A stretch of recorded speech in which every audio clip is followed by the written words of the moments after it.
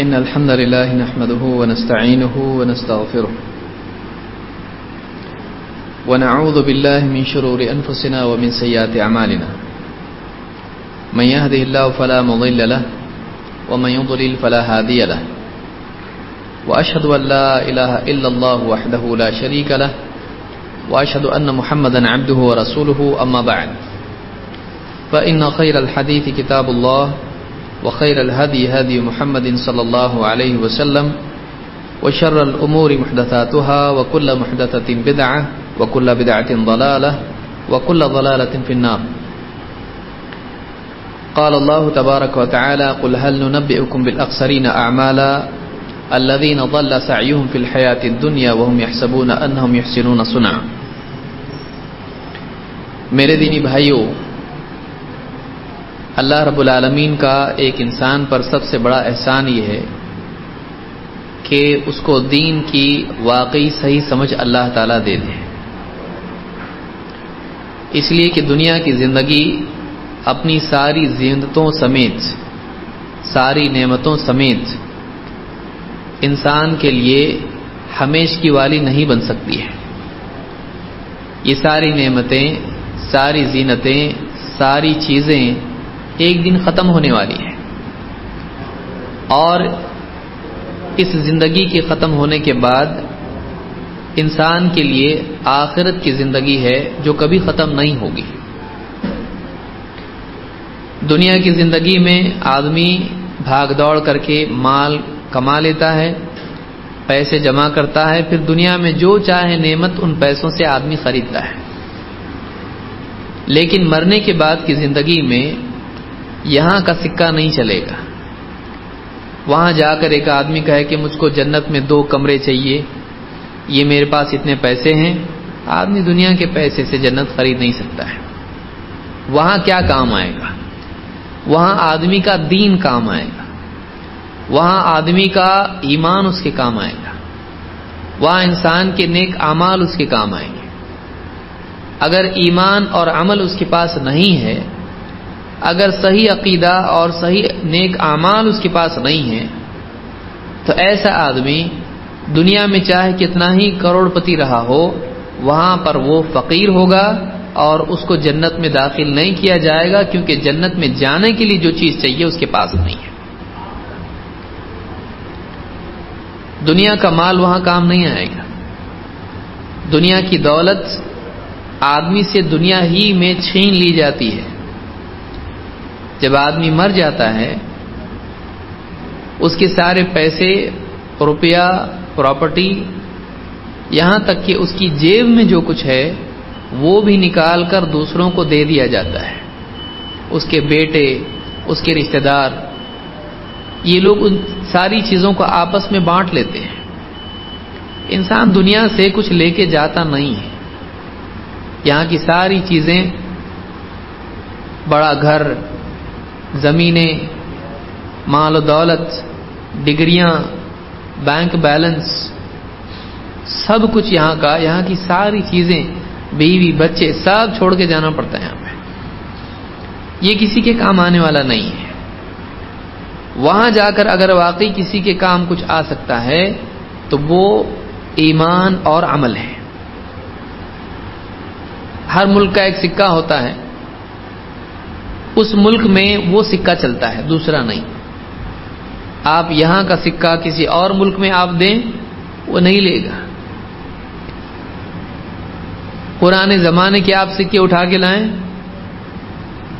وہ آج چلانے کی کوشش کریں، نہیں چلے گا. کیوں؟ وہ ختم ہو چکا ہے، اس کا ویلیو نہیں ہے، ابھی وہ ویلڈ نہیں ہے. قیامت کے دن دنیا کا سکہ نہیں چلے گا. وہاں پر یہاں کی چیزیں دے کر آدمی آخرت کی کامیابی حاصل کرے، ہو ہی نہیں سکتا ہے. ایک آدمی دنیا کا سب کچھ دے دے.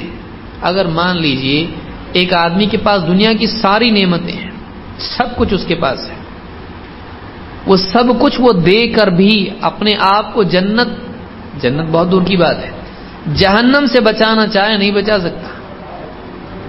جنت میں مت ڈالو، جہنم سے تو بچاؤ. اس کو جہنم سے بچانے کے لیے اگر وہ دنیا کا سب کچھ دے دے، مجھ کو کچھ نہیں چاہیے، آپ لو سب، مال دولت یہ وہ سب لے لو، مجھ کو چھوڑ دو، مجھ کو جہنم میں مت ڈالو، اگر ایک آدمی اتنا بھی مانگے اللہ سے، نہیں ہو سکتا۔ کیوں؟ دنیا کی چیزیں جنت میں جانے کے لیے ٹکٹ نہیں ہے، دنیا کی چیزیں جہنم سے بچنے کے لیے ٹکٹ نہیں ہے، وہ نہیں کر سکتا ہے۔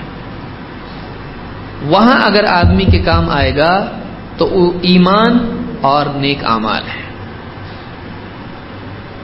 اس لیے دنیا میں اگر ایک آدمی کو اللہ تعالی نعمتوں سے نوازے تو سب سے بڑی نعمت اللہ کا دین ہے۔ اللہ کے دین کی صحیح سمجھ یہ بہت بڑی نعمت ہے۔ یہاں صحیح سمجھ کی کیوں بات ہو رہی ہے؟ آپ دیکھیے دنیا میں دین کی طلب رکھنے والے بھی بہت، دیکھیے دو تقسیم ہیں، دو گروپ میں لوگ بٹے ہوئے ہیں۔ پہلے ایک وہ لوگ ہیں جن کو دین سے کوئی مطلب نہیں، کھاؤ پیو موج کرو، 4 دن کی زندگی ہے، اس میں جتنا لذتیں لوٹ سکتے ہیں لوٹو، پیسہ کماؤ، اچھے کپڑے پہنو، موٹر گاڑی لو، لڑکیوں کے پیچھے دوڑو، سب کچھ دنیا میں کرنا ہے کرو، 4 دن کی زندگی ہے، موج مستی کر کے اس میں پوری لذتیں لوٹو جتنا ہو سکتا ہے اتنا۔ ایک وہ لوگ ہیں ان کو آخرت کی کوئی فکر نہیں ہے، ان کو اللہ تعالیٰ کا کوئی لحاظ نہیں ہے، ان کو دین کے بارے میں صبح سے لے کے شام تک ان کو کبھی خیال بھی نہیں گزرتا ہے۔ ایک ایسے بھی لوگ ہیں جن کی راتیں کلب میں گزرتی ہیں اور جن کے دن گناہوں میں اور بے حیائی میں گزرتے ہیں، جو نہ جانے کیا کیا گناہ کرتے ہیں۔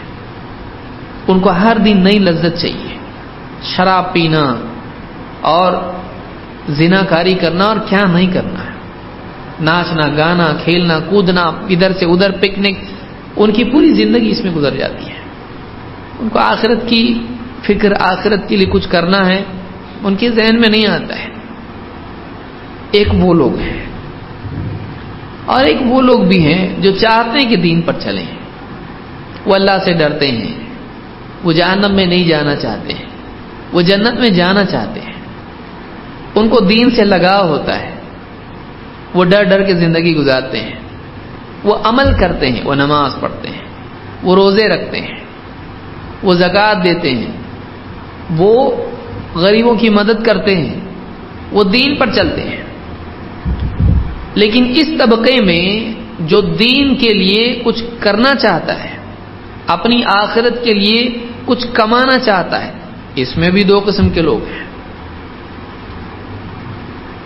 ایک وہ لوگ ہیں کہ جو واقعی دین کو پہلے سمجھتے ہیں کہ کیا دین ہے، کیا صحیح ہے کیا غلط ہے، کیا ثابت ہے کیا ثابت نہیں ہے، کیا حق ہے کیا باطل ہے، وہ عقیدہ بناتے ہیں، وہی عقیدہ بناتے ہیں جو واقعی اللہ اور اس کے رسول نے سکھایا ہے۔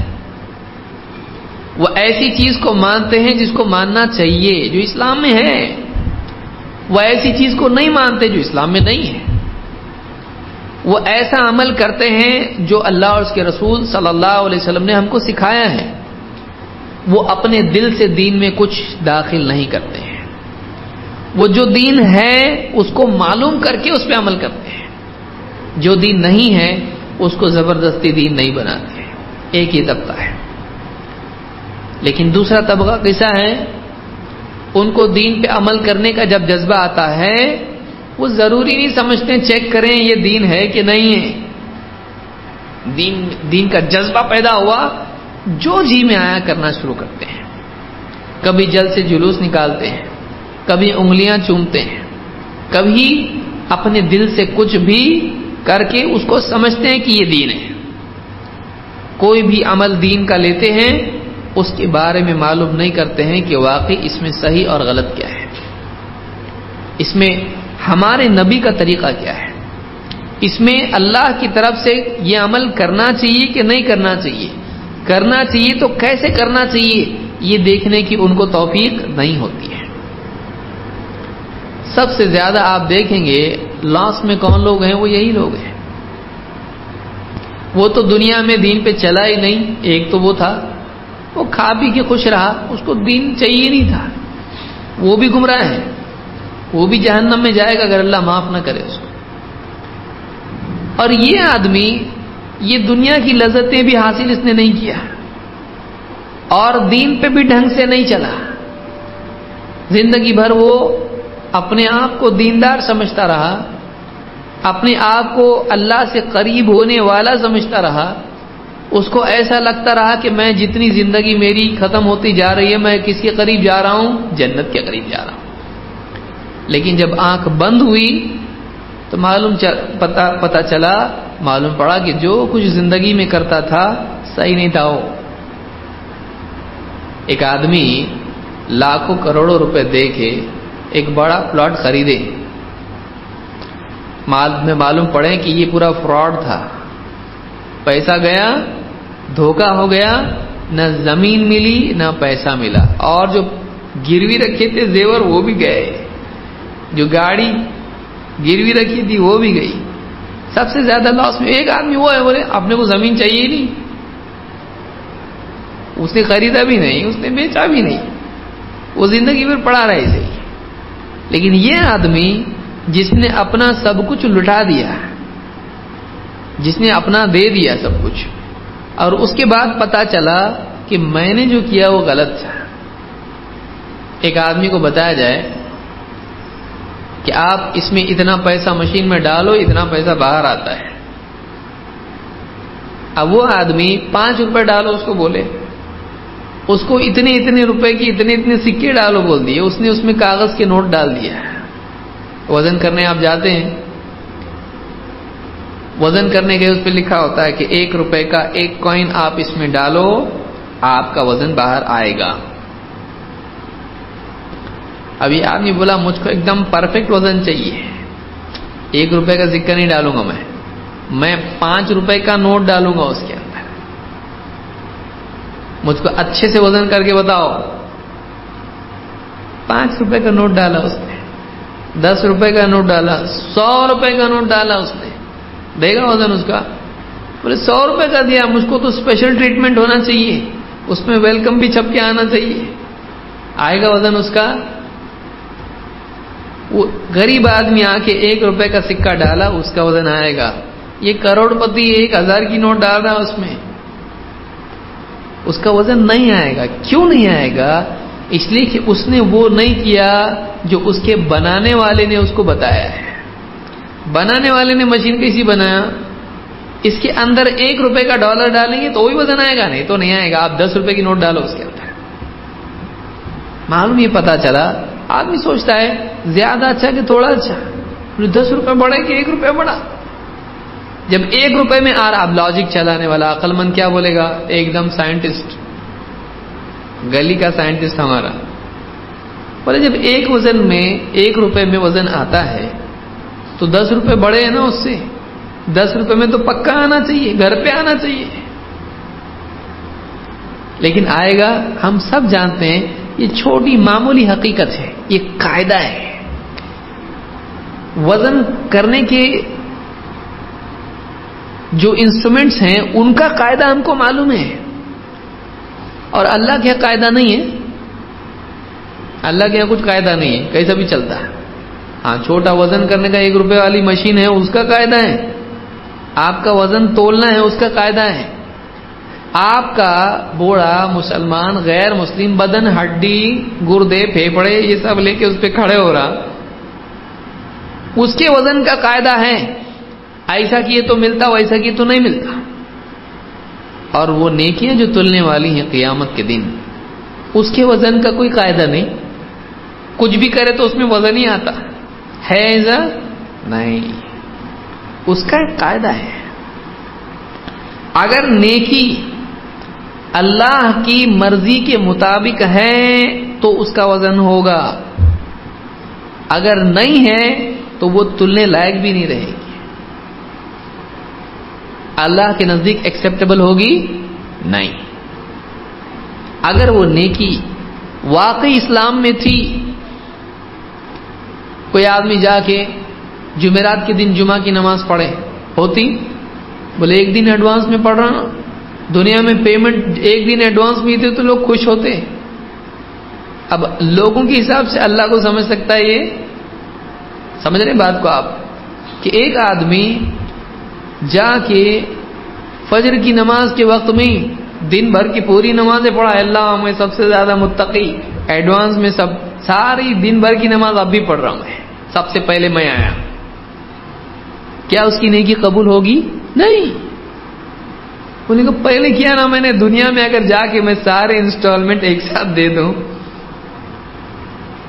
تو کوئی آدمی قرض لیا، بھائی میں آپ کو 4 انسٹالمنٹ میں دوں گا، اب اس کو ایک ساتھ پورا دیا تو وہ خوش ہوگا کہ ناراض ہوگا؟ خوش ہوگا. وہ بولے خوش ہونا چاہیے نا اللہ نے. نہیں، اللہ خوش ہوتا ہے تیری مرضی سے نہیں.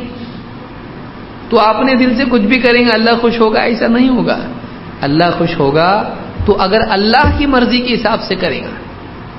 اگر تو اللہ کی مرضی کے مطابق نیکی کرے تو رک رک کے ہی تجھ کو کرنا پڑے گا، کیونکہ اللہ نے تجھ سے ڈیمانڈ ویسی کی ہے.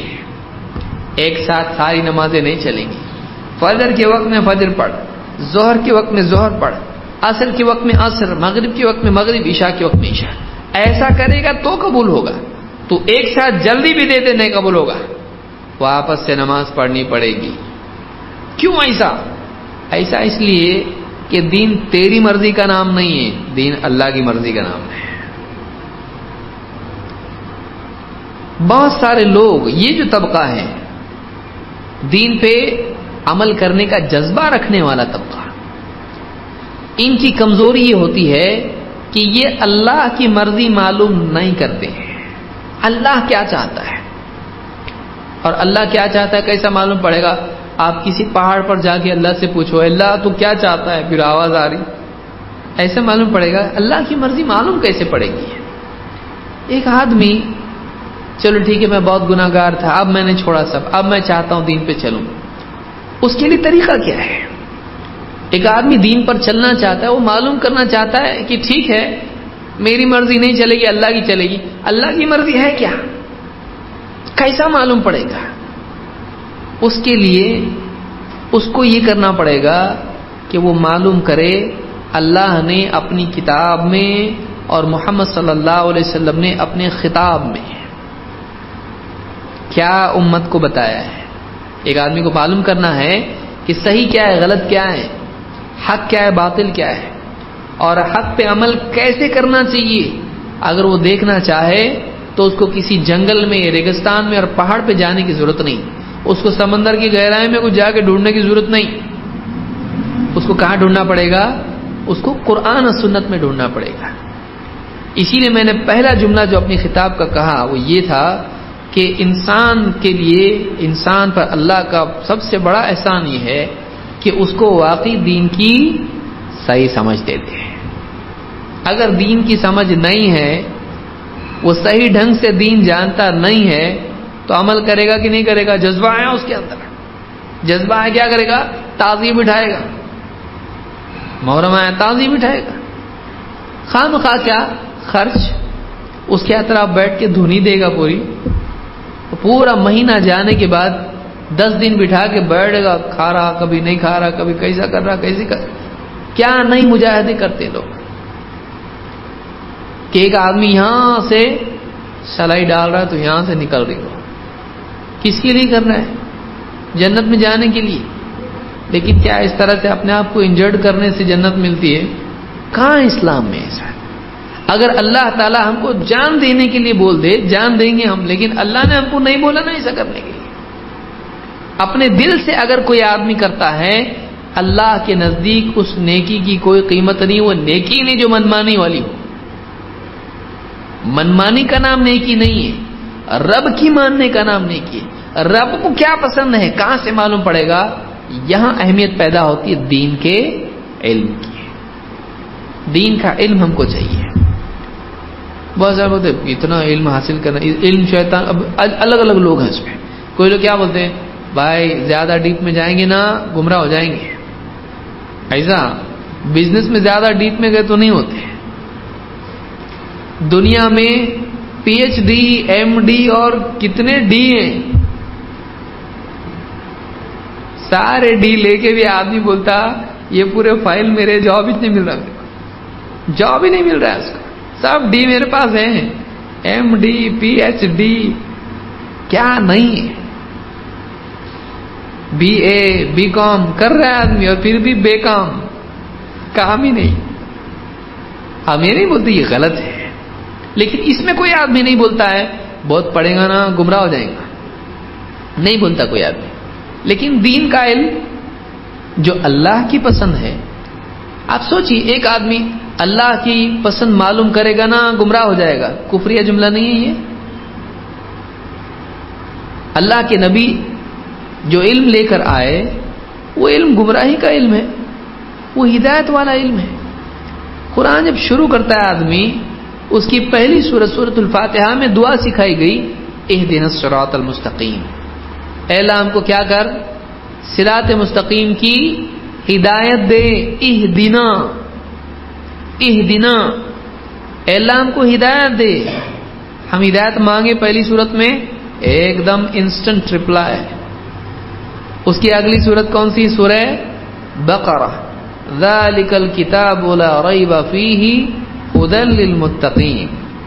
یہ کتاب اس میں کوئی شک نہیں ہے کہ یہ اللہ کی طرف سے ہے, یہ ہدایت ہے کن کے لیے, متقین کے لیے. یہاں ہدایت مانگ رہا ہے سورہ فاتحہ میں, وہاں بتایا جا رہا ہے ہدایت چاہیے, یہ کتاب ہے. کہ جنگل میں ملے گی ہدایت, گفا میں ملے گی وہاں بیٹھ جا کے جپتے بیٹھ, نہیں. پہاڑوں پہ ملے گی چھوڑ چھاڑ کے جا, نہیں. یہاں تو نے ہدایت مانگی نا, یہ لے تیرے لیے ہدایت ہے. ھدی للمتقین, ڈرنے والوں کے لیے جو جہنم سے ڈرتے ہیں, اللہ میرے کو جہنم میں نہیں جانا, مجھ کو ہدایت دے, ہدایت چاہیے, لے ہدایت. اللہ نے پوری کتاب دے دی, اس کتاب میں ہدایت ہے. کیا حق ہے, کیا باطل ہے, کیا ایمان ہے, کیا کفر ہے, کیا نفاق ہے, کیا یقین ہے, کیا حلال ہے, کیا حرام ہے, کیا صحیح ہے, کیا غلط ہے, اللہ کو کیا پسند ہے, کس چیز سے اللہ ناراض ہوتا ہے. اللہ تعالیٰ نے قرآن کریم میں وہ باتیں بیان کی ہیں. آج قرآن ہر گھر میں موجود ہے, لیکن تقریباً گھر قرآن سے خالی ہے. ایک آدمی ہو, اس کے گھر میں دوا موجود ہو, ہاتھ کٹ گیا تو کیا کرنے کا, ہاتھ جل گیا تو کیا کرنے کا, سب دوا موجود ہے اس کے گھر میں, کبھی استعمال ہی نہیں کرتے وہ لوگ, اوپر رکھے ہوئے ہرے ڈبے میں بنا کے ایک دم, اور ہاتھ کٹ رہا ہے, جل رہا ہے, اور چلا رہے, ارے کہاں ہے ڈاکٹر, ارے ہے تیرے گھر میں, تیرے گھر میں موجود ہے. یہ اللہ کی طرف سے دی ہوئی کتاب زندگی کے تمام مسائل کا حل ہے. اگر اور کسی کتاب کی ضرورت ہوتی, اللہ تعالیٰ اور ایک کتاب دیتا. دیا اللہ نے دوسری کتاب نہیں دیا, ایک کتاب دیا اللہ نے. مطلب یہ ہوا یہ کتاب انسان کے لیے کافی ہے, ایک کتاب کافی ہے. اور اس کتاب کو سمجھانے کے لیے اللہ تعالیٰ نے سارے نبیوں میں سب سے بہترین کو چنا. کتنی خوش قسمتی ہماری, آپ سوچئے. یعنی ہمارا اس امت میں پیدا ہونا کتنا بڑا شرف ہے کہ اللہ نے ہم کو موسیٰ علیہ السلام کا امتی نہیں بنایا, عیسیٰ علیہ السلام کا امتی نہیں بنایا, ہم کو کسی اور نبی کا نہیں, ایسے نبی کا امتی بنایا جس کو اللہ نے سارے نبیوں کا سردار بنایا. چھوٹی چیز ہے یہ, لیکن کتنی قدر کرتے ہیں اس کی, آپ سوچئے کیا قدر ہے ہماری زندگی میں اس کی. جتنا زیادہ شرف اللہ نے ہم کو بخشا, اتنا زیادہ مسلمانوں نے اپنے آپ کو نیچے گرا دیا. آج مسلمان قرآن سے دور, نبی کے فرمان سے دور, وہ اندھ شردھا میں پڑا ہوا ہے. بلی آگے سے گئی تو کام نہیں بنتا. آج کون بول رہا ہے, مسلمان. اور آپ دیکھیے میری جیب میں ایک تعویذ ہے. ایک ہمارے بھائی گئے, وہ اس کی دکان میں تعویذ لگا تھا, نکالے اس کو, کھول کے دے گے اس کو پورا. اس میں کیا لکھا ہوا ہے؟ اس میں یا فرعون لکھا ہوا ہے. دیکھیے میری جیب میں ہی ہے. مجھ کو اتنا افسوس ہوا دیکھ کر کہ مسلمان ہے، برکت کے لیے گھر میں، برکت کے لیے کیا نہیں رکھا ہے. یہ تعویذ ہے. یہ دکان میں تھا اس کے بیچارے، وہ ٹیلر تھا کوئی، اللہ اس کو ہدایت دے بیچارے کو. اس میں لکھا ہوا ہے، یہ پورے اس کے اندر تعویذ ہے. یہ اس میں لکھا ہے فرعون، حامان، الشیطان. یہاں لکھا ہے الہ، لا الہ الا اللہ محمد رسول اللہ لکھا ہے، لیکن اسی کے ساتھ یہاں لکھا ہے یا سبحان، یا شیطان، یہ لکھا ہے اس کے اندر. دیکھیے پورا لکھا ہوا ہے اس میں، یا سبحان، یا شیطان، یا ناصر، یا غفور، یا غفور. پھر یہاں لکھا ہے فرعون، حامان، الشیطان. کون کر رہا ہے یہ؟ اللہ کو نہیں ماننے والا کر رہا. اس کو معلوم ہی نہیں کیا کر رہا ہوں، لگا کے رکھا. اس کو کوئی دے دیا، اس نے لے لیا، دے دیا، لے لیا. اس کو خود کو نہیں معلوم ہی کیا ہے، پڑھنے نہیں آتا اس کو. جب ایک آدمی دین نہیں سیکھے گا یہی حال اس کا ہوگا.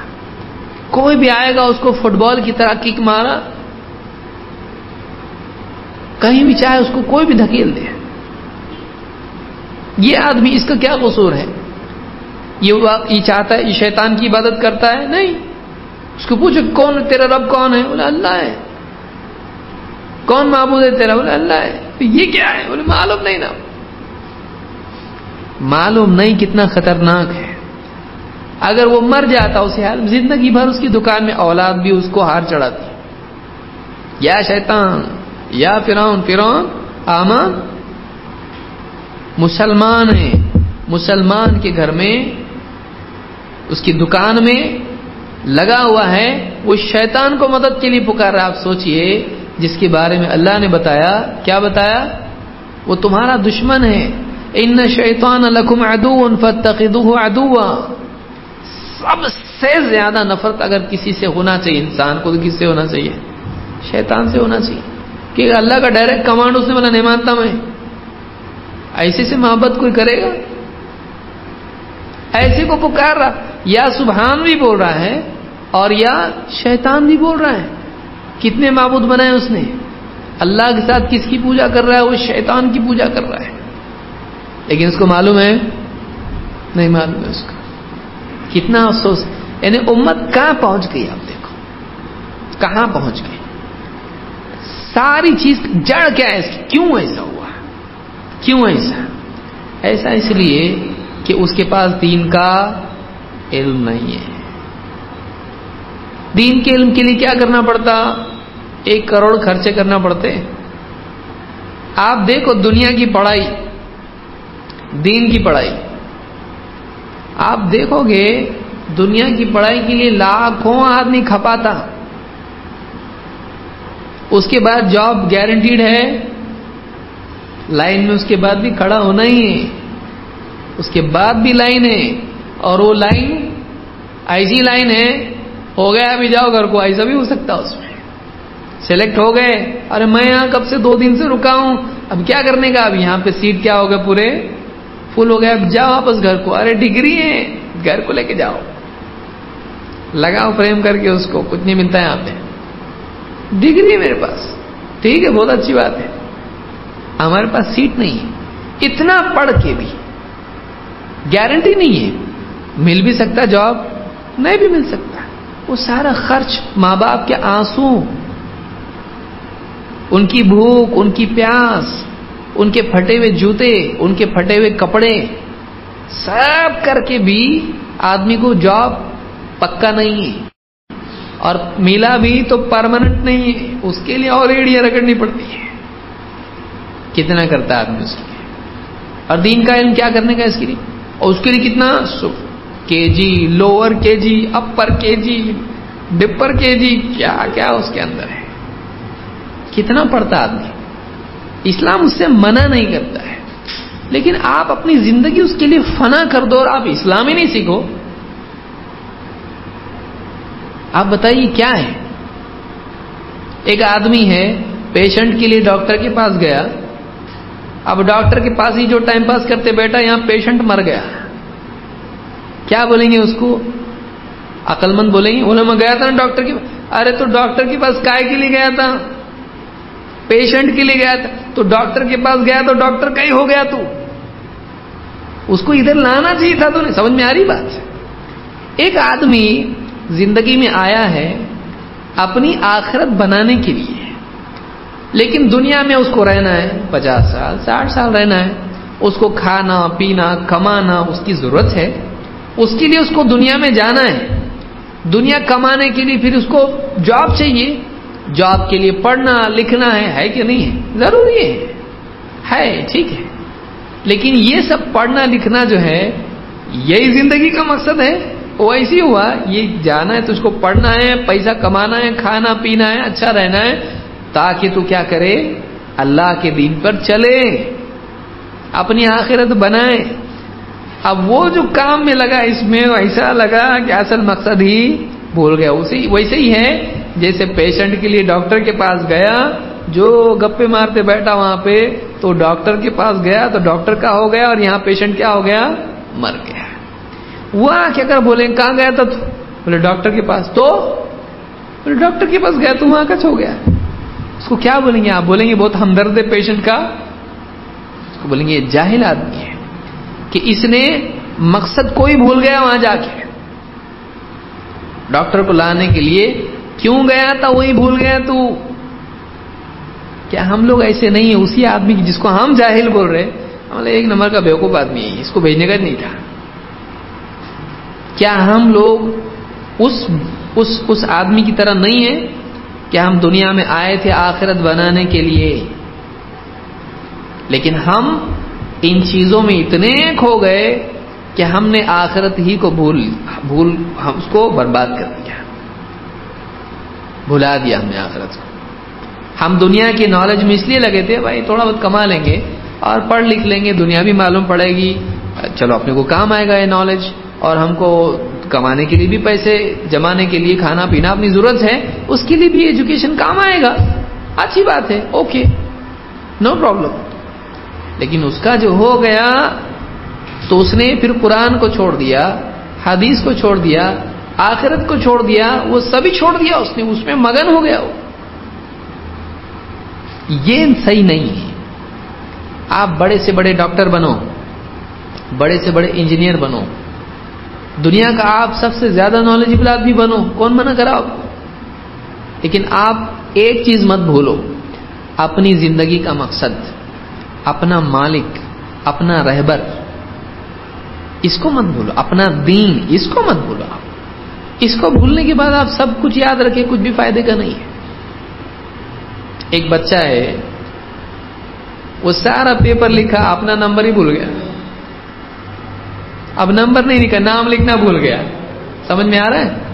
پیپر کے اوپر اس نے ایک دم ٹاپ جواب لکھا, ٹیچر کو بھی نہیں آتا ایسا لکھا اس نے, ایسا جم کے پڑھائی کیا اس نے, پورا پیپر لکھا اس نے, اور پیپر پہ اپنا رول نمبر, اپنا نام, اپنا ایریا, اپنی اسکول کا نام کچھ بھی نہیں لکھا, پورا بلینک چھوڑ دیا. اب کیا کریں گے اس کا؟ وہ پیپر جب جائے گا سب اس کے اندر, کون ہے تو؟ اپنی آئیڈینٹی بھول گیا. تو کام کرا بہت باری, لیکن یہ تیرا ہے, تو نے اپنی آئیڈینٹی بھلا دیا. تو کون ہے یہی تو نے نہیں لکھا. ہم نے آج اپنے آپ کو, میں کون ہوں, میں کیوں آیا دنیا میں, یہ بھول گیا.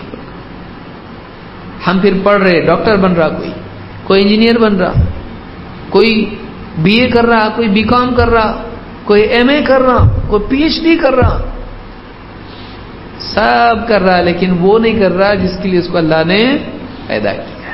تو اپنے آپ کو بھول گیا, تو نے اپنی قدر نہیں کیا.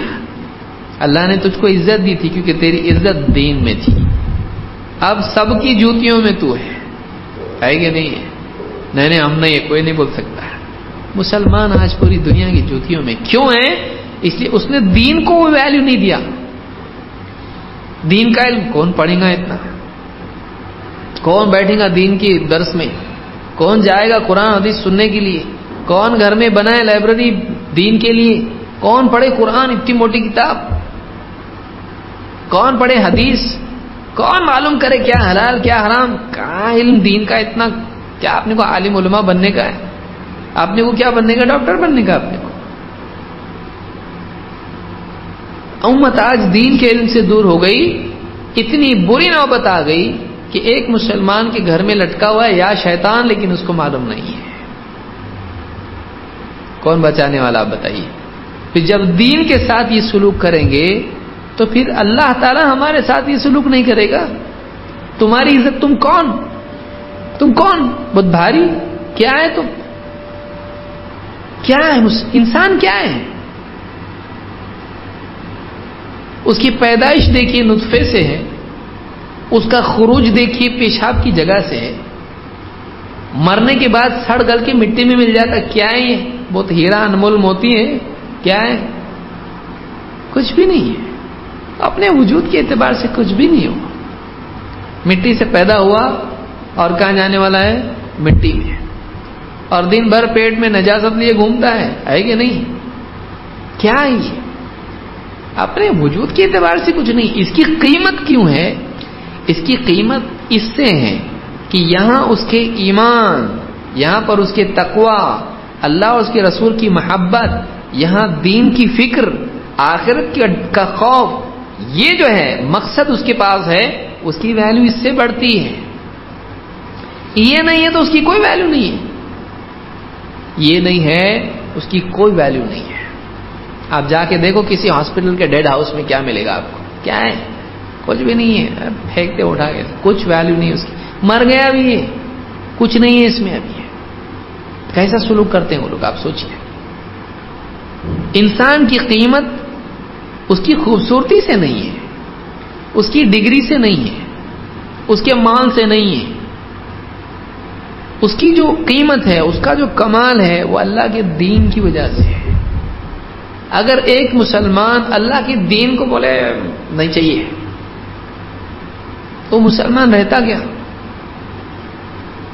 ٹھیک ہے چاہیے لیکن کل،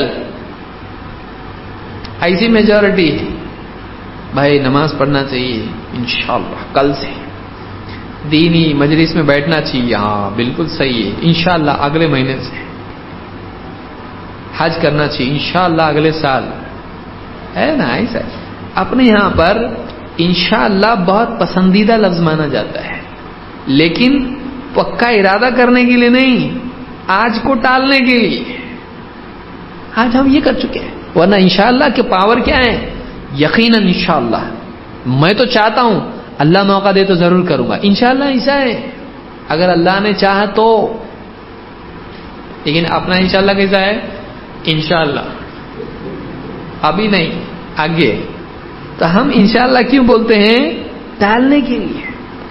تو ہماری جو دنیا کی ترقی، ہماری عزت بھی کیا ہو گئی؟ انشاءاللہ۔ پھر اللہ اب نہیں چاہتا ہے، کیوں؟ اس لیے کہ تو دین کے لیے کچھ نہیں کر رہا، اللہ بھی تو اس کو کیا کرے گا؟ اللہ نے، اس نے دین کو پیچھے ڈالا، اللہ نے اس کو نیچے ڈالا، اب تو جوتیوں میں۔ دین کا علم اگر نہیں ہے، آپ بتائیے کیسا زندگی میں دین آئے گا؟ جب دین زندگی میں نہیں آئے گا تو کیسے کامیاب ہوں گے مسلمان؟ اور جب دین نہیں ہوگا زندگیوں میں تو مسلمان دنیا کے اعتبار سے تو ذلیل ہے ہی ہے، آخرت کے اعتبار سے بھی ذلیل ہے۔ دنیا میں اللہ کے فیصلے، اس کے لیے مصیبت کے آئیں گے، اور آخرت میں عذاب کے آئیں گے، سارا بگاڑ۔ آپ دیکھیے اتنا بڑا طبقہ مسلمانوں میں دین پہ چلنے والے کا حال دیکھیے آپ، اس کو قرآن میں کیا ہے معلوم نہیں، اس کو حدیث میں کیا ہے معلوم نہیں، اس کو حلال و حرام کی تقسیم معلوم نہیں، اس کو عبادات کا نبوی طریقہ معلوم نہیں، ہمارے نبی صلی اللہ علیہ وسلم کی زندگی کے بارے میں اس کو معلوم نہیں ہے۔ دیندار مانا جاتا ہے اس کو، لیکن معلوم نہیں اس کو۔ کتنا بڑا طبقہ ہے۔ آپ نکاح کو دیکھیے، اتنی ساری خرافات اس میں، اسلامی عمل ہے وہ، لیکن اس میں آج غیر مسلموں کی رسمیں آ چکی ہیں۔ کئی علاقوں میں مسلمان غیر مسلموں کی طرح بیچ میں پردہ کر کے چاول پھینکتے اوپر، لیکن وہ لوگ اپنی دھرم کی چیزیں پڑھتے ہیں، یہ وہ شمسی و ضحاہا پڑھتے ہیں۔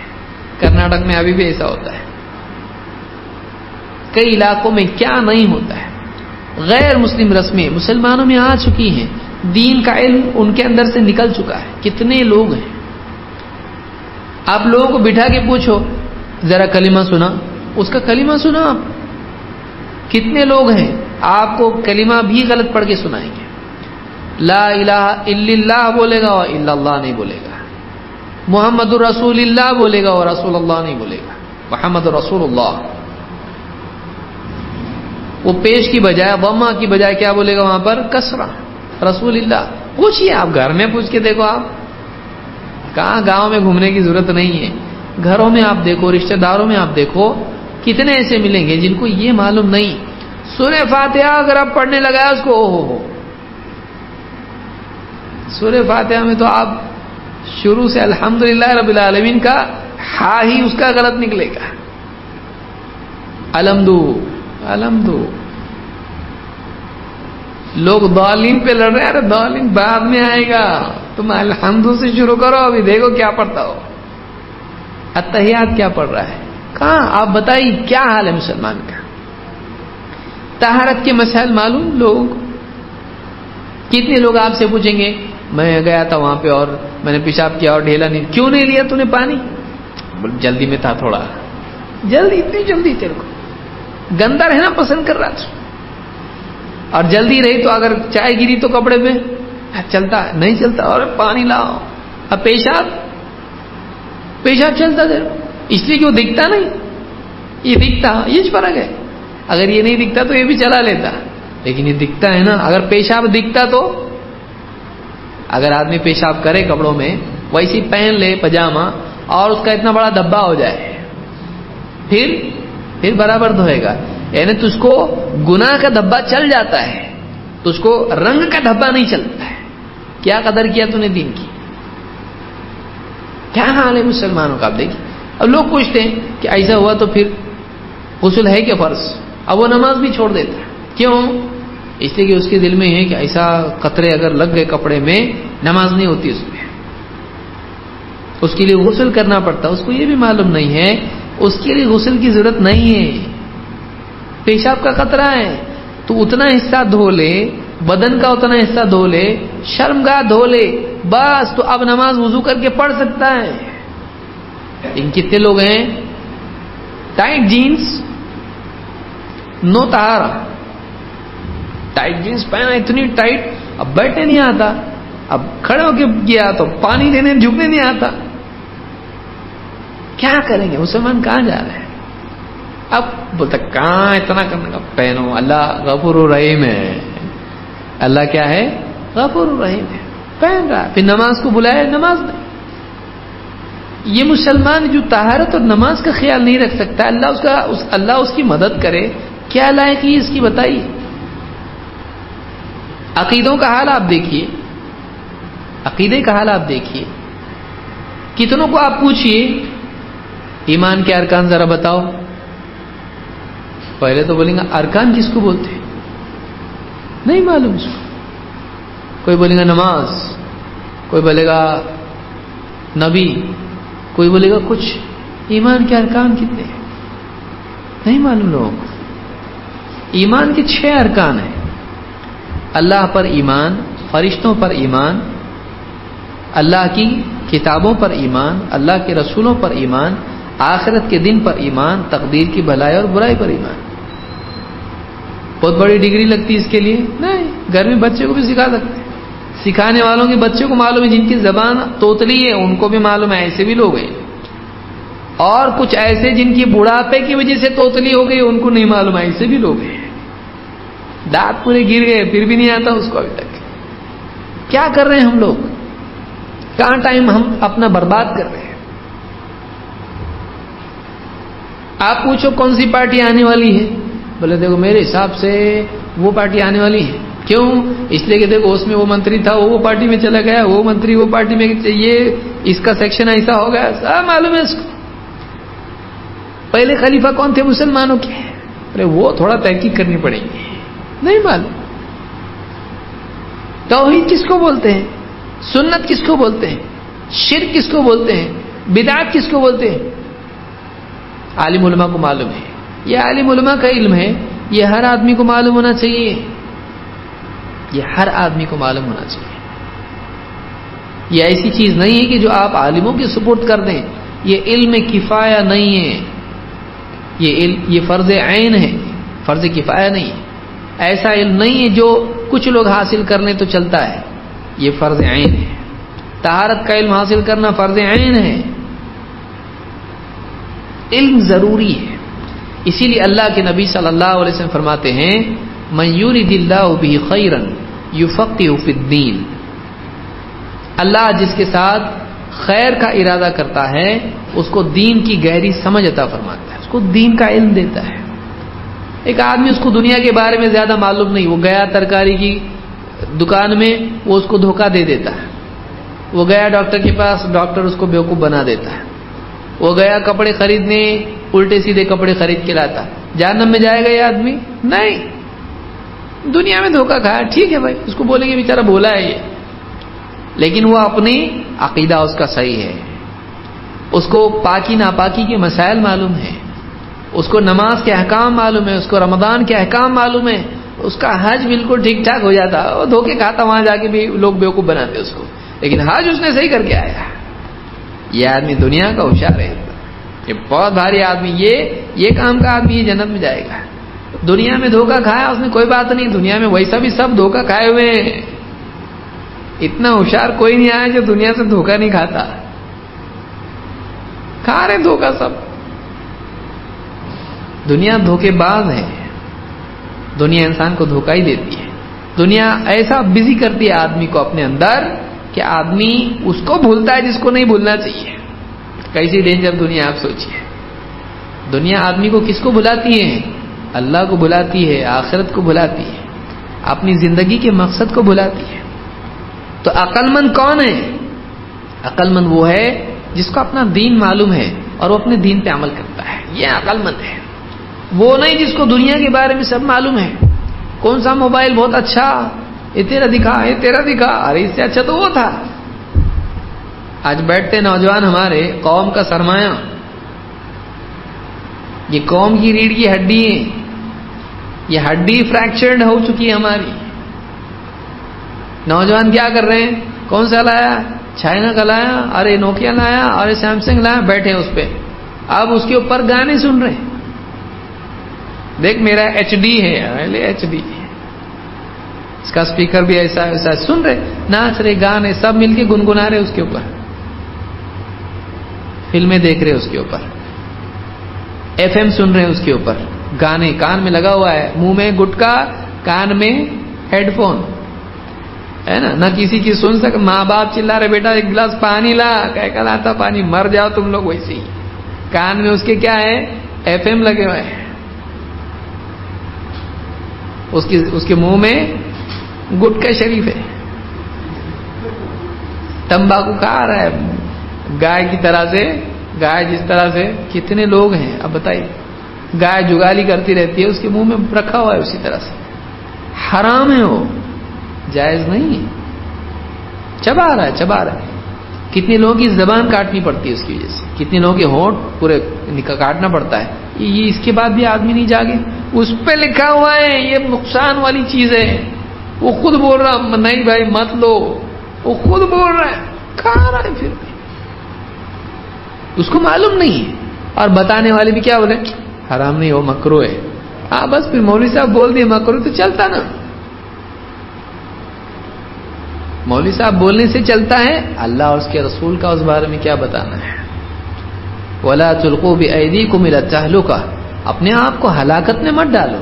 اللہ نے خود کہا ہے کہ ہلاکت نہیں ہے، ہلاکت ہے جس کا کوئی فائدہ نہیں ہے اور اتنا بڑا نقصان ہے. معلوم نہیں ہے، علم کی طرف توجہ نہیں ہے، دین کی طرف توجہ نہیں ہے. کئی عورتیں ہیں ان کو حیض کے مسائل معلوم نہیں ہیں، حیض کے مسائل معلوم نہیں ہیں. کئی لوگوں کو معلوم نہیں کہ حیض کی حالت میں بیوی سے صحبت نہیں کر سکتے. کئی عورتوں کو معلوم نہیں ہے کہ حیض کی نماز کی قضا نہیں ہے لیکن روزوں کی قضا ہے، نہیں معلوم. جنازوں کے احکام معلوم نہیں ہے، بلکہ بعض اوقات لوگوں کو اتنا معلوم نہیں. بیوی ہے، شوہر مر گیا، بیوی کو چھونے بھی نہیں دے رہے اس کو. کیوں؟ اب وہ تیرے لیے حرام ہو گیا. کس کی بیوہ ہے؟ اس کی. اور وہ بیوہ اس کی، تو پھر حرام کیسے ہوا؟ وہ اس کو چھو نہیں سکتی. بولے نہیں چھو سکتے. رسمیں ایسی آ چکی مسلمان میں، عورت کو لاتے ہیں پورا بیوہ عورت کو، جس کے شوہر مر گیا اسی دن وہ اپنے غم میں مہر بخشو اس کو، اور چوڑیاں اس کی پھوڑو. ابھی چوڑیاں پھوڑ رہے اس کی. کہاں سے لائے آپ؟ کہاں سے رسم و رواج لائے آپ؟ دفن کرنے گئے، قبر لے کے جا رہے، جنازہ، کلمہ پڑھ رہے. اللہ کے بندوں، مرنے کے پہلے پڑھانے کا تھا کہ مرنے کے بعد؟ کلمہ پڑھنے کا وقت کون سا ہے؟ مر رہا تھا جب کہاں گئے تھے تم لوگ؟ تب کلمہ پڑھانا چاہیے تھا.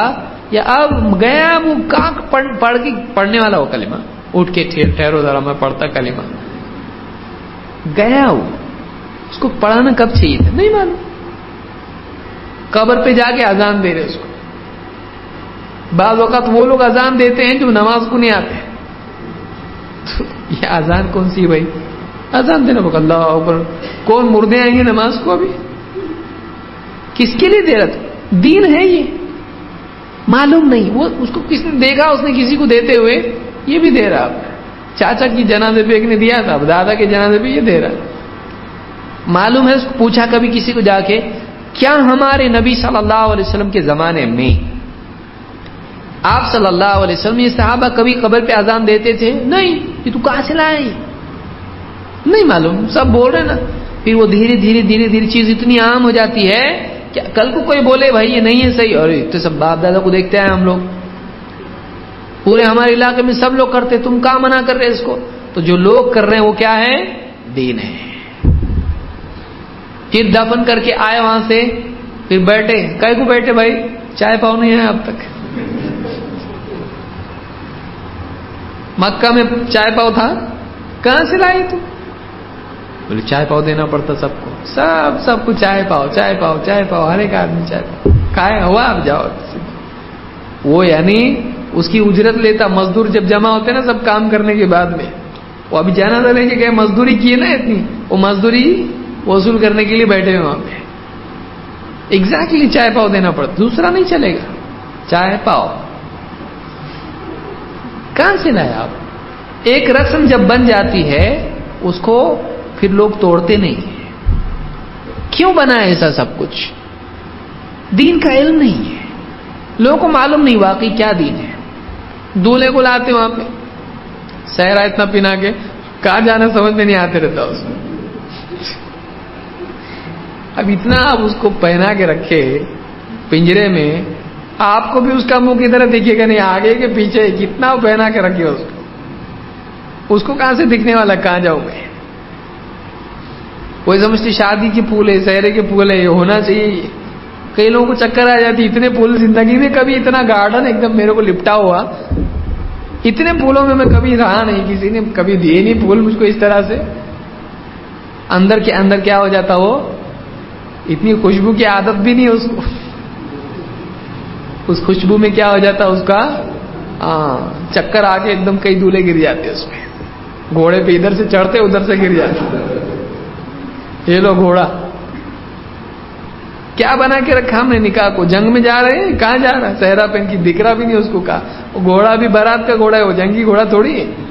وہ جائے گا آگے تھوڑی دیر رکے گا، پھر جائے گا آگے تھوڑی دیر رکے گا. اس کے آگے بجائے لوگ کیا ہی ہاتھ میں دی اس کی کٹار، اس میں شروع میں لگائے لیمو لگایا اس کے آگے، اور بیٹھا اس کے اوپر کٹار لے کے. کیا ہے یہ؟ ہمارا نکاح ہے؟ معلوم نہیں نکاح کیسے کرتے. مسجد میں لے جاتے اس کو، کیا اس کو پڑھا رہے نکاح اس میں. پھر اس کو پڑھانے والا کیا کرتا؟ بولو اشہد ان لا الہ، اول کلمہ، 5 کلمے پورے پڑھا رہا اس کو. وہ بھی پڑھ رہا. تو دولہا بنا کہ مسلمان بنا؟ تو مسلمان بنا رہے اس کو. آج کیا ہے مطلب نکاح؟ اللہ کے نبی صلی اللہ علیہ وسلم لوگوں کو نکاح کے وقت کلمے پڑھاتے تھے؟ نہیں. کوئی ایک حدیث بتا دو آپ. ایسی ہو رہا ہمارے یہاں پر. رت جگہ ہو رہے ہیں ہمارے یہاں پر. ہمارے یہاں پر نکاح کے بعد خرافات کتنی رسمیں ہو رہی ہیں. کہاں ہے یہ دین ہے؟ لوگوں کو معلوم ہی نہیں. ان کو بتانے والے بتائیں گے تب معلوم پڑے گا. نہیں معلوم. کتنے لوگوں کو طلاق کے مسائل نہیں معلوم. طلاق کیسے دیا جاتا ہے, دینا چاہیے نہیں دینا چاہیے, کیا اس کے مسائل ہیں. نکاح کی نہیں معلوم, طلاق کی نہیں. بچہ پیدا ہوا اس کے بعد عورت کے لیے جو نفاس کی حالت ہوتی ہے اس میں کیا جائز ہے کیا نہیں جائز ہے نہیں معلوم. جب اس کے دین اتنے ہو جاتے ہیں, لوٹا دے کے بھیجتے ہیں امام صاحب کے پاس. گاؤں دیہات میں ہوتا ہے ایسا, اور شہروں میں بھی ہوتا ہوگا ایسا. گاؤں کے لوگ شہر میں بھی آگے بستے ہیں. جاتا لوٹا امام صاحب کے پاس, وہ پڑھ کے اس میں پھونکتے اور پھر اس کے بعد جا کے اس سے اس کو غسل دیتے. ہوتا ہے ایسا, آج بھی ہوتا ہے. نہیں معلوم. غسل کی دعا نہیں آتی تو غسل کی دعا کس کو آتی ہے؟ عورتوں کے غسل کی امام صاحب کو. اب امام صاحب اس کے غسل کی دعا عورت کی پڑھ کے دے رہے اس میں. غسل کرنے والا وہ عورت. اب وہ لوٹے سے وہ لوٹے کو مکس کرتے پورے بالٹی میں, اس کا غسل کر رہے ہیں. کیا ہے یہ نہیں معلوم ہے. کتنے دین اتنا مشکل ہے. موٹا موٹا دین ہے, سیدھا سادہ دین ہے, اتنا پاک دین ہے جو دوسروں سے ہم کو الگ کرتا ہے. ہم آج دنیا کی پڑھائی دیکھیے, جاہل آدمی بھی کتنا بھی دنیا کا اس کو سب معلوم رہتا ہے. لوگ موبائل چلانا سیکھتے کہ نہیں سیکھتے؟ بائک چلانا سیکھتے نا. بائک کیا گاؤں کی ہے؟ وہ ایک دم ٹیکنالوجی ماڈرن سے ماڈرن بائک ہے. بولتا دیکھو اس کی ادھر گیئر ہے, اس کا ایسا ادھر ہے, یہ ادھر کلچ ہے, اس کا یوں کرتا ہے, اتنا اس کا ایوریج ہے. سب آتا نہ سیکھے تو. بائک چلا رہا ہوں, ایک امپورٹڈ بائک چلا رہا ہوں, سیکھے تو سب آتا ہے. دین اور دین کا علم نہیں آتا, بہت مشکل ہے. دین اتنا پرانا ہے, نیا نہیں ہو, سیدھا سیدھا دین ہے. اس کی زندگی کے معاملات ہیں, اس کو وہ نہیں معلوم ہے. اگر آپ بتائیے دنیا کا سب سیکھ کے کیا کرے گا؟ قبر میں گاڑی چلائے گا؟ کیا کرے گا قبر میں؟ موبائل استعمال کرے گا؟ یہ سارا علم دنیا میں رہنے والا ہے. کام آئے گا تو وہ علم جو قبر میں کام آئے, جو حشر میں کام آئے. قبر میں جاتے کیا پوچھا جائے گا؟ ما ربک, تیرا رب کون؟ اس کا علم ہے کہ نہیں ہے؟ اللہ کو پہچانا کہ نہیں پہچانا؟ تیرا دین کیا, کون سا دین ہے تیرا؟ تیرے نبی کون؟ یہ علم کام آئے گا. یہ علم کام آئے گا. دنیا کے علوم کام نہیں آئیں گے. وہ دنیا تک کے لیے آپ حاصل کرو, پڑھو لکھو, آپ آگے بڑھو. اتنا آگے مت بڑھ جاؤ کہ اسلام کی باؤنڈری کے باہر نکل جاؤ. اتنا آگے مت بڑھو. آج ہماری قوم کے بہت سارے افراد اتنا آگے بڑھتے ہیں دنیا میں کہ پھر وہ اسلام کا جو دائرہ ہے, اسلام کے دائرے سے بھی باہر نکل جاتے. اس لیے کتنے نوجوان آپ دیکھیں گے کہ ان کو دین کے نام پہ کچھ بھی معلوم نہیں ہے, پوری زندگی بے حیائی میں گزارتے ہیں. یہ ہماری ذمہ داری ہے. آج دین کا علم ہم حاصل کریں, قرآن و سنت کا علم ہم حاصل کریں, اپنے گھر میں افراد کو یہ دین سکھائیں. موٹا موٹا اتنی کتابیں ہیں. آج کوئی آدمی نہیں بول سکتا اب کون جائے گا مدینہ کو. مدینہ جانے کی ضرورت نہیں ہے آپ کو, گھبراؤ مت. آپ یہاں رہ کر بھی اللہ کا دین سیکھ سکتے ہیں. اتنی کتابیں موجود ہیں, اتنے علماء کے خطابات موجود ہیں. آج آپ کو بہت بڑا کوئی پلیئر خریدنے کی بھی ضرورت نہیں, C D player, D V D player ضرورت. آپ موبائل میں بھی رکھ سکتے ہیں نا آڈیو. کام کر رہے آدمی بالکل کام کر رہا ہے کچھ, اور اس کے اندر کان میں لگایا دین کی بات سن رہا ہے, وہ کر سکتا ہے.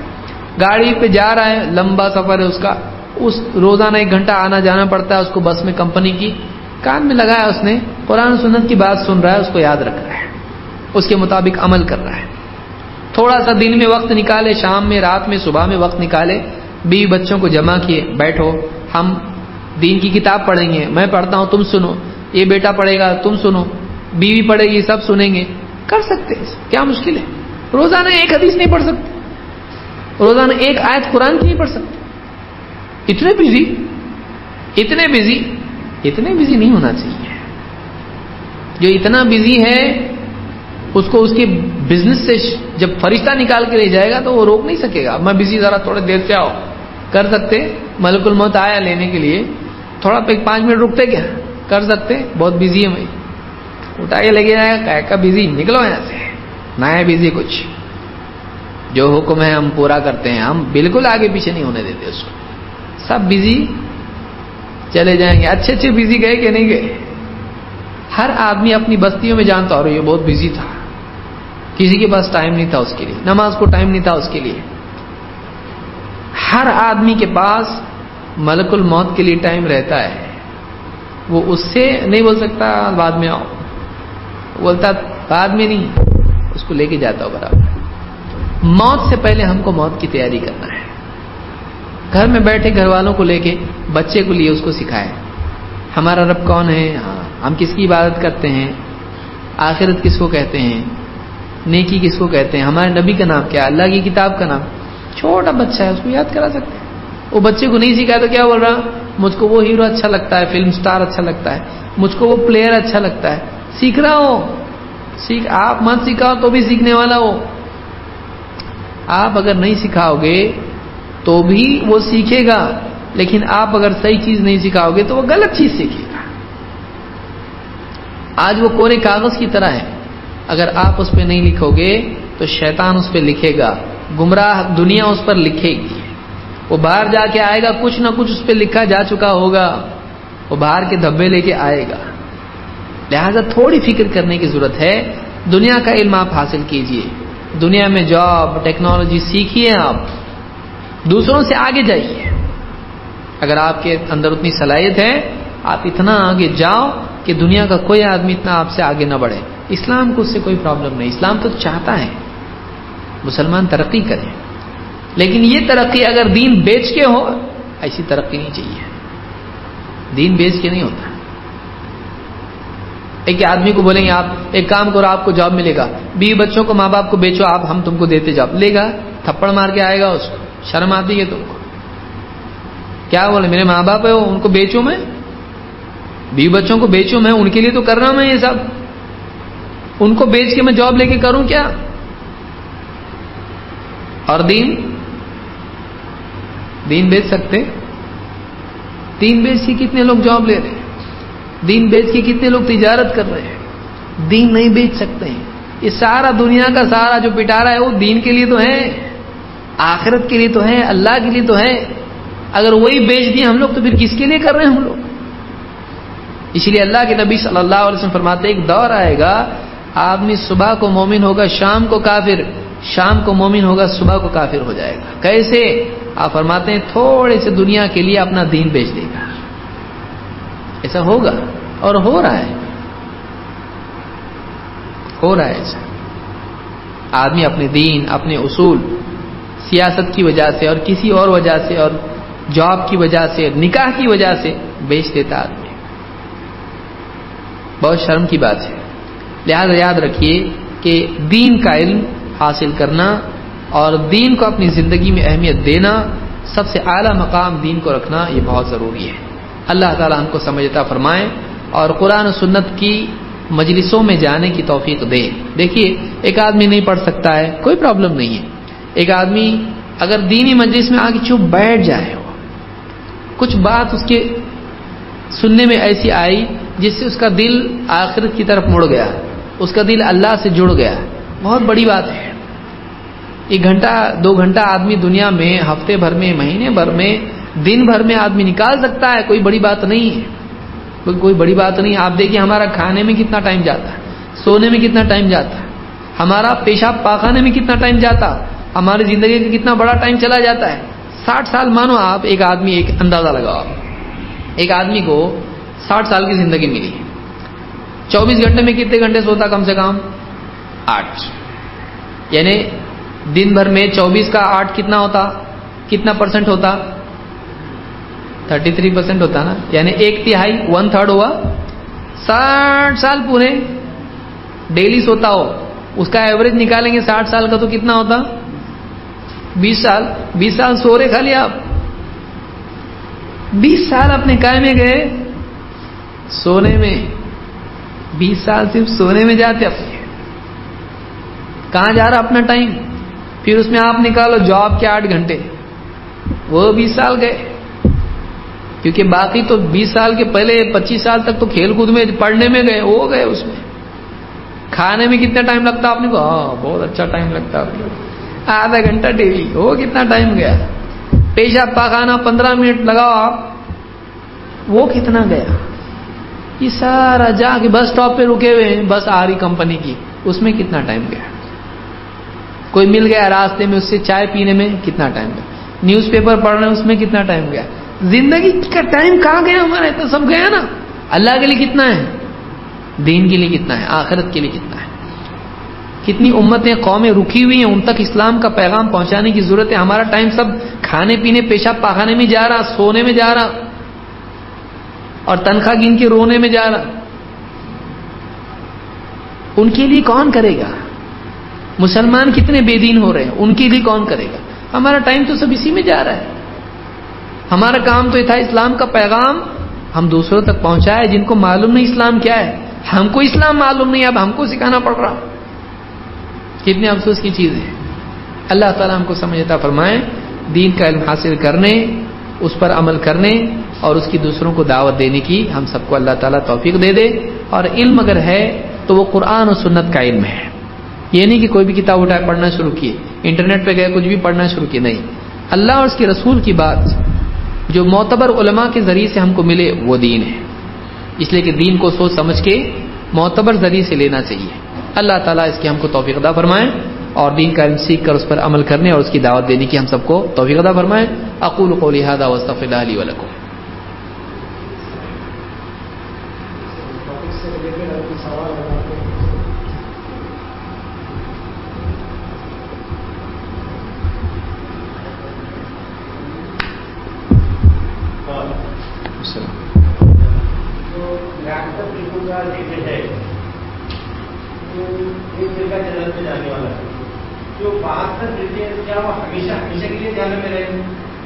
دیکھیے سوال یہ ہے کہ جو 73 فرقوں والی حدیث ہے اس کے بارے میں آیا ہے کہ وہ 72 فرقے جہنم میں جائیں گے، ایک فرقہ جنت میں جائے گا، تو کیا یہ 72 فرقے ہمیشہ جہنم میں رہیں گے؟ علماء نے اس کا جواب یہ دیا ہے کہ چونکہ یہ فرقے اس امت میں ہوں گے تو اس اعتبار سے وہ مسلمان ہوں گے، اگر وہ گمراہ ہونے کے بعد بھی مسلمان باقی رہتے ہیں تو ایک نہ ایک دن جہنم سے نکالے جائیں گے۔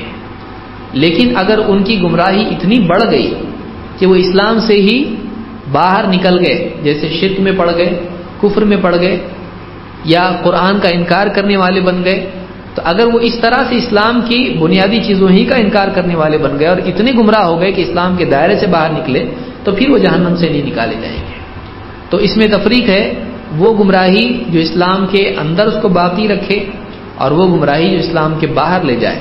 اگر وہ اسلام سے باہر نکل گیا تو جہنم سے کبھی بھی وہ نکالا نہیں جائے گا۔ اللہ ہم سب کی حفاظت فرمائے۔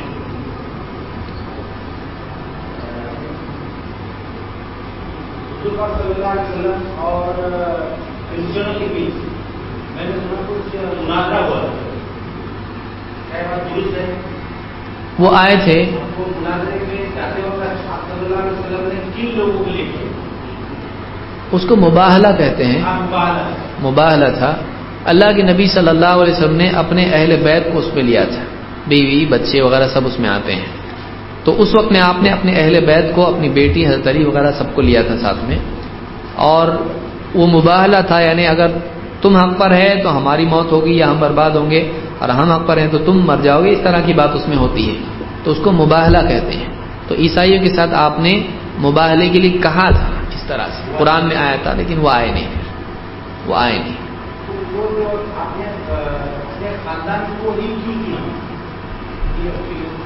تو اللہ کی طرف سے تھا، تم اپنے بیوی بچوں کو لو، تم اپنے بیوی بچوں۔ دیکھیے اللہ کے نبی صلی اللہ علیہ وسلم نے اگر کچھ لوگوں کو لیا تو آپ نے دوسرے کاموں کے لیے بھی کچھ لوگوں کو چنا، تو آپ کی مرضی، اللہ کے نبی صلی اللہ علیہ وسلم کی مرضی کہ آپ کسی کو بھی کسی کام کے لیے چنیں۔ آپ صلی اللہ علیہ وسلم اگر سفر میں جاتے تھے تو اپنے پیچھے عبداللہ ابن ام مکتوم ایک نابینا صحابی تھے، ان کو امام بنا کے جاتے تھے۔ آپ نے مسجد نبوی کی اذان کے لیے حضرت بلال رضی اللہ تعالیٰ کو مؤذن بنایا، تو یہ نبی کا انتخاب ہے، آپ جس کو چنے اس کو چنے، آپ نے یہاں اہل بیت کو نہیں چنا، جس کو جس ذمہ داری کے لیے آپ صلی اللہ علیہ وسلم چنے، آپ کی مرضی۔ ہمارے نبی صلی اللہ علیہ وسلم جس کو چنے وہ اس حساب سے پرفیکٹ ہے۔